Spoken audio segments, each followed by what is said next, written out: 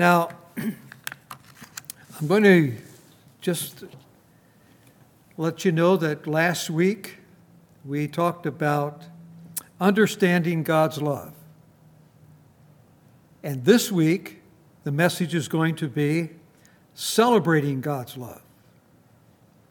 Now, we found last week that Jesus refers to walking in the light is the whole idea of a new commandment, that we are to love one another. And he said it in a radically different way. He gave us the idea that religion is it's not a law. Religion isn't law. But it's a spirit. It's not a creed. It's all about a life. The life of Jesus Christ living within the believer. That's what religion is all about. And I use the text, and I'll use it again. Romans 5:5. And hope does not disappoint, because the love of God has been poured out within our hearts through the Holy Spirit who was given to us. Now, true love is something that has been given to you. It's not something you practice. When you received Jesus Christ as your personal Savior, you received a new heart according to the Bible, and you received a new human spirit. Within that new human spirit, the Bible says here in Romans that God has poured out His love in your new heart that He gave you. So, you are born again. You are a new creation. You have a new nature. And it is your nature to love. That is your nature. You may not feel it or sense it, but it's the truth. Your new nature is a loving nature. And God's love has been poured out into that new heart that He gave you. This morning, we are celebrating God's love through the Lord's Supper. But before we partake, I want to clarify some misunderstandings that there is to the Lord's Supper. Now, many churches, we have communion the first Sunday of the month. Many churches have it every week. Most have it at probably once or twice a year, or maybe even each quarter they'll have the service. Most of the churches will read 1 Corinthians 11:27 and 29 and interpret it to mean something it was never intended to mean. Now, starting today and through the rest of this year, I'm going to be covering Scripture that has been used to form a doctrine that it was never meant to form.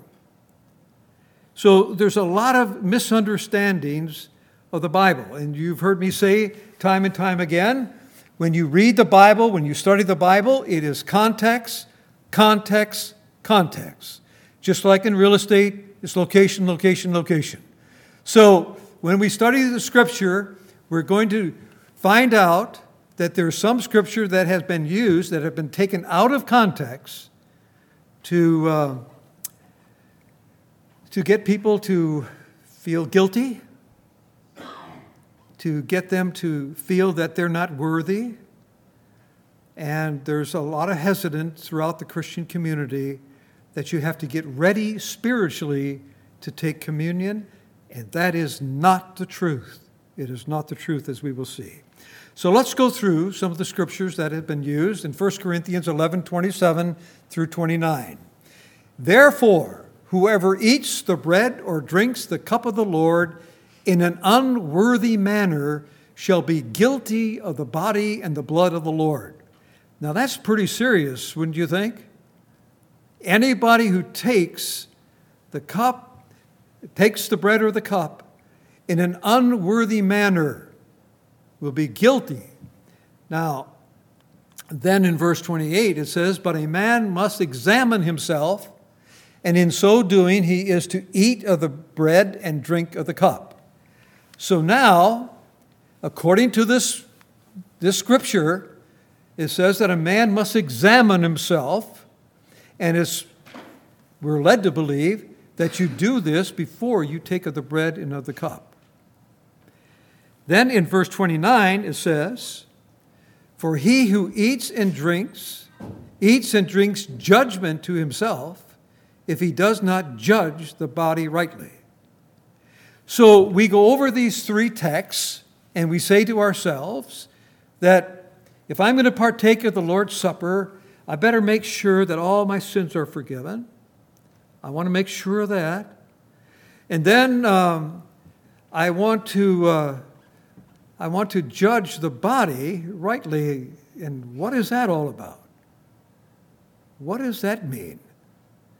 And so we begin to get a little bit confused here on just what the Bible is saying.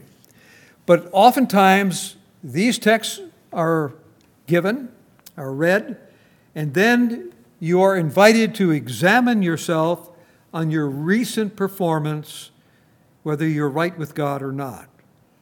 And they want you to do this before partaking of the Lord's Supper. And then, if you are living in sin, or if you're doing something that you shouldn't be doing, then they will encourage you to let this cup pass.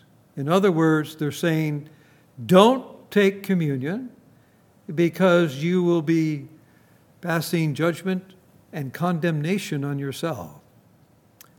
This one sentence, "But a man must examine himself," is quoted in churches all across the country. We are taught that we must confess our sins, and only then are we worthy to take the Lord's Supper. I've got good news for you. This is not what the Bible teaches. Not in any form. It's been taken completely out of context. This message or these texts that I have just read, it is a response to a specific problem that was going on in Corinth. Now, let's look at what we've done today as Christians. We have gotten all the believers together, and in a lot of fellowships, they'll dim the lights, they'll play soft music, and they will encourage you to examine yourself and to take care of any sin that you might have sinned. And they build an atmosphere to cause guilt and repentance. And then what they do is they call it the presence and the power of the Holy Spirit. Oftentimes, I've been to communion services where somebody will confess what they have been doing. There'll be a lot of tears and everything, and they'll say, that's the power of the Holy Spirit. Is it? Is it really the power of the Holy Spirit? In the early church, the Lord's Supper was to eat an entire meal together. The problem was that some were coming up, and they came up early, and they drank all the wine and got drunk, and they ate all the food, and then when the poor people came, there was nothing left. And that is the message in Corinth, where we read about the Lord's Supper. People are told to examine themselves, and they need to do this before they partake. The entire purpose of the Lord's Supper is to remind us that we are already forgiven and we are already cleansed. That's the purpose of the Lord's Supper. It has nothing to do with confessing. It has nothing to do with all of this other stuff. It is to remind us that we are completely forgiven for our sins and that we have been cleansed by the blood of Jesus Christ. So there's no wonder that many Christians are confused. They're led to believe that they must confess their sins one by one before they partake. And if they don't, they will drink condemnation on themselves. What a warped message that is given on the Lord's Supper. What happens when we start believing all of this stuff? We become double-minded in our standing with God. And we don't know really where we're at. The Bible says that we have been given, we have been forgiven forever. Forever. When Christ died on the cross 2,000 years ago, He paid the penalty for sin. Past, present, and future sins. All sin has been covered. Those sins are forgiven before you can utter a word. And the Bible says that they're not only forgiven, they are forgotten by God. And so what happens is that in the Corinthian church there was a real problem.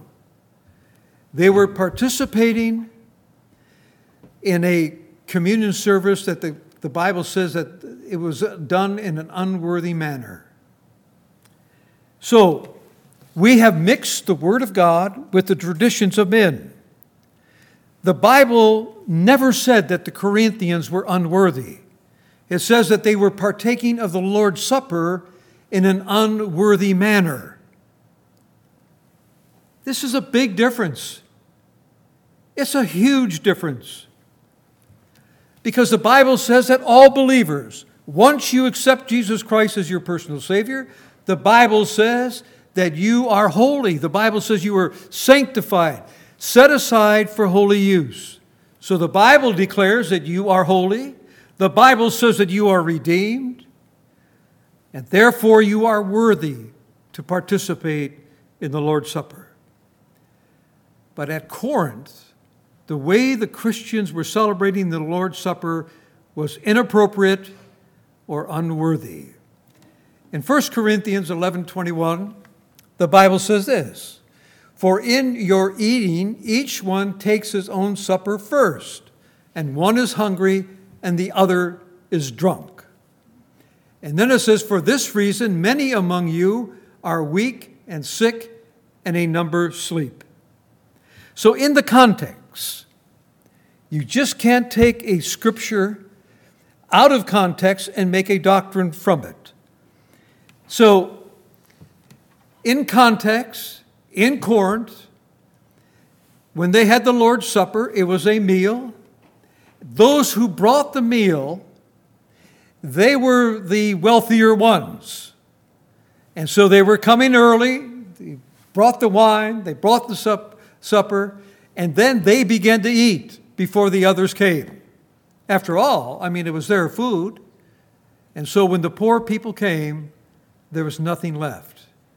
And the Bible says that they were celebrating the Lord's Supper in an unworthy manner. A second misunderstanding in the Corinthian church was that some claimed that God caused sickness and death because of their disobedience in the Lord's Supper. So it says here, "For this reason, many among you are weak and sick, and a number sleep." Now, sleep means death. In other words, a number of you have died. And so this misunderstanding of this scripture, Paul is simply talking about the earthly consequences of overeating and drinking too much wine. That's all it is. God is not killing people because they took the Lord's Supper in an unworthy manner.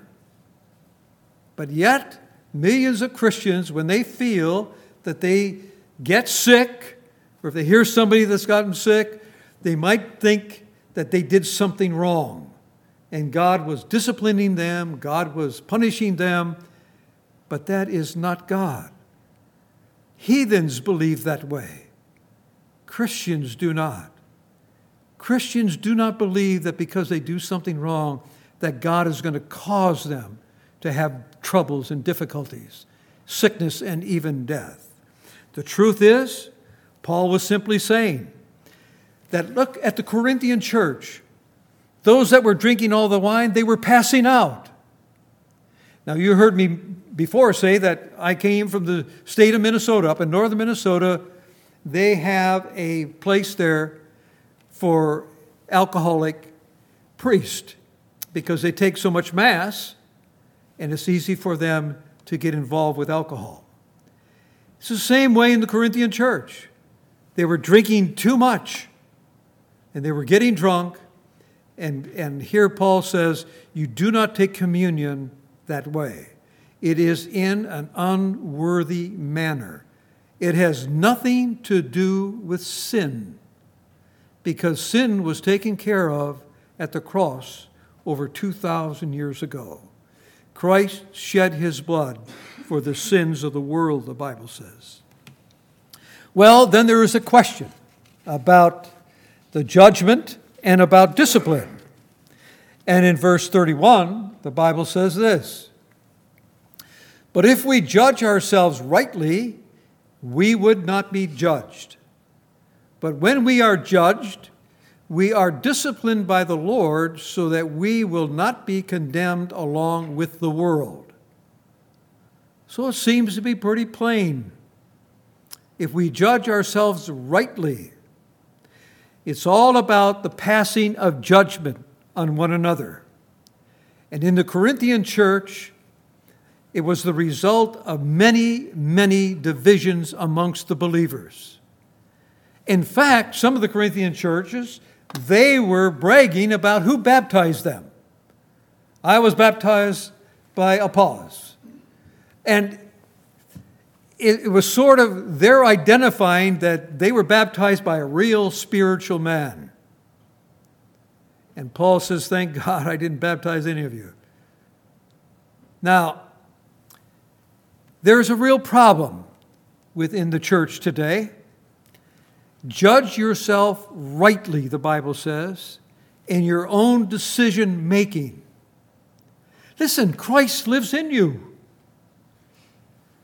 When you pray and ask God for direction, he's going to give it to you if you're trusting in Christ. Christ lives within the believer. So at your deepest core, you are rock solid with God. It's up here where we get all confused. All this stuff that goes through our minds up here, we get confused about it. And we listen to, Paul says it's the flesh, and we listen to the flesh. And when we listen to the flesh, we make bad decisions. So what does all of this really teach us today?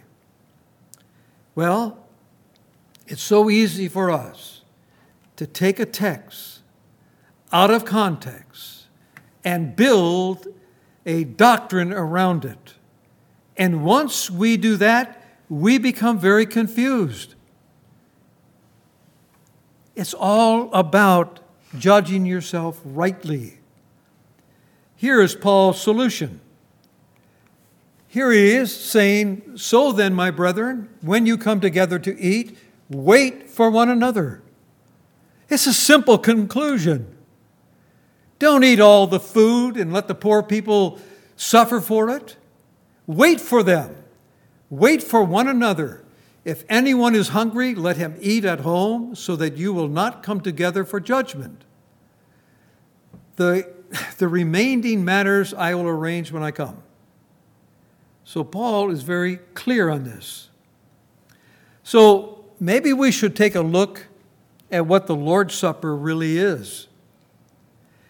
And we can go to 1 Corinthians 11:23. For I received from the Lord that which I also delivered to you, that the Lord Jesus, in the night in which he was betrayed, he took the bread. And the Bible says, and when he had given thanks, he broke it and said, this is my body, which is for you. Do this in remembrance of me. This is my body, he said. Do this. what God was doing is showing us a physical demonstration of a spiritual truth. Jesus communicated these words to give us a picture so that we can understand what the communion service is all about. And he broke the bread to show that his body would be broken. And then he distributed the bread to his disciples and said the immortal words, "Take and eat. This is my body." This morning, during the communion, as each person takes a portion of the bread and eats it, it's a reminder. And I want you to think about this as we take communion. It's a reminder of the day that each one of us gave our life to Christ. Some of you were 8 or 9 or 10 years old, and you can't remember that day. But you can remember that it took place. You may not know the time or the day or the hour, but you know something happened to you. So you think about when you came to Christ this morning and when you were added to the church. You were added to the body of Christ. Now here in this church, we have many people from different churches, but we are all in the body of Christ. We are all one in the body of Christ. Here at Grace Bible, we use one loaf of bread, and we break it, and we serve each other. And we will go through that in a little bit, but we will serve each other. And as we observe the Lord's Supper, we are reminded that we belong to Christ. The Lord's Supper is a symbol. It's a symbol of us belonging to Christ, and we belong to each other. We are all born-again Christians, and we belong to each other. Doesn't make any difference where we fellowship. That has nothing to do with anything. We are a body of believers. We are one in Christ. The Bible says, and when he had taken a cup and given thanks, he gave it to them, saying, "Drink from it, all of you, for this is my blood of the covenant, which is poured out for many for the forgiveness of sins." So let's think about this. When we partake of the bread, we partake of Christ. It's a symbol of Christ living in us. He is our hope of glory. When we take of the cup, we're reminded of the covenant that he made to us, that all of our sins have been forgiven. Past, present, and future sins. Did you know that next week's sins have already been taken care of?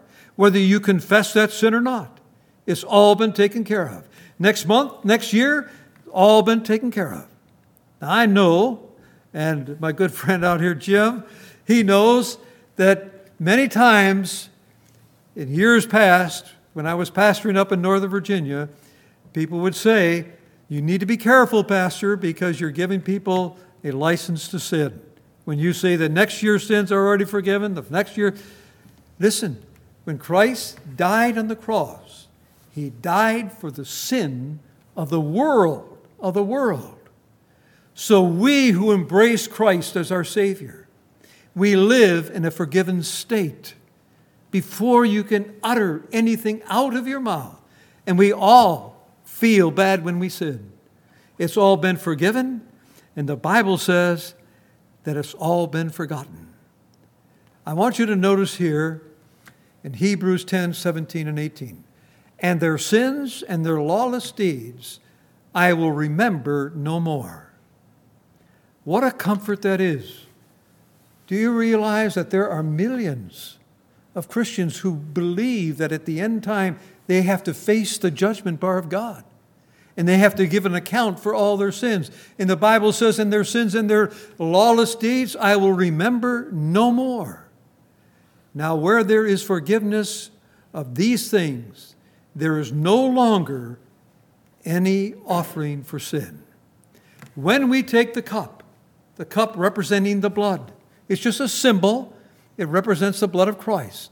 We are reminded this morning that all of our sins have been taken care of, that we live in a state of forgiveness. That's why we rejoice in the Lord's Supper. It's not a time for us to think about all of our sins and tell God that we're sorry again and again and again. No, that's not the time. The time is to rejoice that our sins have been all taken care of, that He has cleansed us. When we said yes to Christ, He came in and He cleaned house. He took all of our sins and buried them into the depths of the sea. And then He says that He would remember our sins no more. Jesus encourages the partakers of the Lord's Supper to be in remembrance of Him. It's not in remembrance of you and your sin and all of this other stuff. No, the Lord's Supper is in remembrance of what He did at the cross. That's why we are set free. We are free in Christ because He took care of the one thing that drives us crazy sometime, and that is the sin issue. You've heard me say, and I'll say it almost every week, at your core, when you said yes to Christ, at your core, you are solid with Christ. The Bible says in 1 John that those who accept Christ will not sin. Every one of us know, oh, that's not me then. That's not me. If you only knew what I was thinking sometimes, if you only knew what I go through, at your deepest core, you are exactly what Christ says you are. You are holy, you are righteous, you are everything He says that you are.